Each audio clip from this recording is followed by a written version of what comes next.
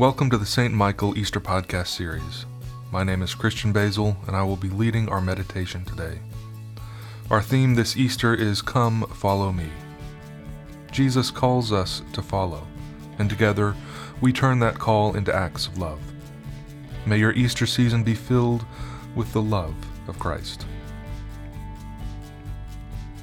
If then you have been raised with Christ, seek the things that are above, where Christ is, seated at the right hand of God. A reading from 1 Thessalonians chapter 3, verses 1 through 13. Therefore, when we could bear it no longer, we decided to be left alone in Athens, and we sent Timothy, our brother and co-worker, for God in proclaiming the gospel of Christ, to strengthen and encourage you for the sake of your faith, so that no one would be shaken by these persecutions. Indeed, you yourselves know that this is what we are destined for.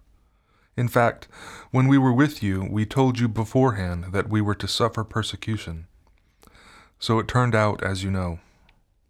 For this reason, when I could bear it no longer, I sent to find out about your faith. I was afraid that somehow the tempter had tempted you, and that our labor had been in vain. But Timothy has just now come to us from you, and has brought us the good news of your faith and love. He has told us also that you always remember us kindly and long to see us, just as we long to see you. For this reason, brothers and sisters, during all our distress and persecution, we have been encouraged about you through your faith. For we now live, if you continue to stand firm in the Lord. How can we thank God enough for you in return for all the joy that we feel before our God because of you? Night and day we pray most earnestly that we may see you face to face and restore whatever is lacking in your faith.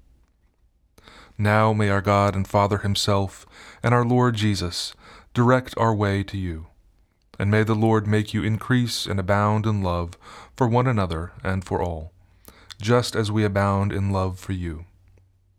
And may he also strengthen your hearts in holiness, that you may be blameless before our God and Father at the coming of our Lord Jesus with all his saints. Here ends the reading. How can we thank God enough? Our reading from 1 Thessalonians is probably one of Paul's earliest writings. It was to a community of converts, people that had separated from the life that they knew, the people that they had known and grown up around, separated from the religious and social structures in some way, persecuted. Yet despite all of this, they were able to continue in their faith. Keep in mind that this city was right in view of Mount Olympus, the traditional home of Zeus. And as with other cities in the ancient world, it was filled with idols, temples, and images of the Emperor of Rome. Faith is so important in this passage, and that is what Paul is giving thanks for. So why exactly is it that faith is so important? First of all, I think we have to recognize the reality of faith. It's never perfect. It's never 100% complete. Paul even writes about this, that he looks forward to being reunited with the Thessalonians to encourage and restore whatever might be lacking. Have you ever thought that your faith could use some support? Because even if our faith is not perfect, it's still worthy of rejoicing in, because God is still at work. Imperfect means there's room for growth, room for change, room for greater possibilities. It's living. Do we honestly think that following Jesus means that we have all the answers already? I think that following Jesus implies this very idea that we are always learning and changing. We're on a path where we don't know what's next, yet we follow a Savior who goes before us and is with us. Our following is one that opens us up to change and transformation. It opens us up to the real work of faith. We recognize that faith requires guidance and nurturing. Just as Paul seeks to guide and nurture the faith of this community of Thessalonians. The other aspect of this passage that I love is that of relationship. We may recognize that we're following Christ and open to change. We recognize we need support, but where does it come from? Certainly we gain support from God, but we also gain support from others. Because faith is not private. It's not something that we keep to ourselves. We don't just experience God singularly. We experience God in each other with other followers of Jesus. Paul is clearly gaining joy and faith from his relationship to Jesus, but notice what he says in verse 9. How can we thank God enough for you in return for all the joy that we feel before our God because of you? There is something uplifting about seeing the faith of this community for Paul, in seeing the joy and faith that they have in God. Paul is strengthened because of this. We are also the source of one another's joy. And as we go about our daily lives, our own faith, hope, and love are assigned to others, an uplifting marker and a source of joy for others, just as they are to each of us. This story makes me think of my nephew.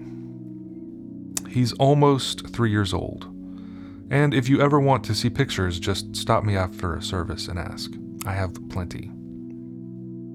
Naturally, he's totally spoiled and gets all kinds of toys and love from his parents, grandparents, and uncles. And I love the memory of giving him a few stuffed animals a while ago, before he could even really talk. He was so excited and filled with joy. He hugged this new stuffed animal tightly, but that wasn't enough. So he ran to the closest person to hug them too.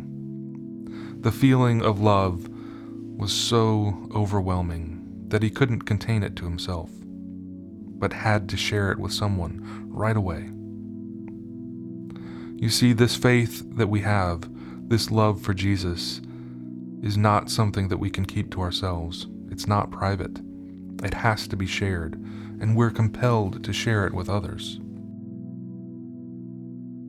And that is what following Christ means. Sharing the message and knowing that there is still more for others to share with us too. We don't have to have it all figured out, because the story is not over and it never will be. So how can we thank God enough? I think by allowing ourselves to be overwhelmed in this love, to let our faith uplift others, and to allow ourselves to be uplifted too. Amen. Please join me as we continue with the Lord's Prayer. Our Father, who art in heaven, hallowed be thy name. Thy kingdom come, thy will be done on earth as it is in heaven. Give us this day our daily bread, and forgive us our trespasses, as we forgive those who trespass against us. And lead us not into temptation, but deliver us from evil. For thine is the kingdom, and the power, and the glory, forever and ever. Amen. O God, whose Son Jesus is the good shepherd of your people, grant that when we hear his voice, we may know him who calls us each by name, and follow where he leads, who with you and the Holy Spirit lives and reigns, one God, forever and ever. Amen.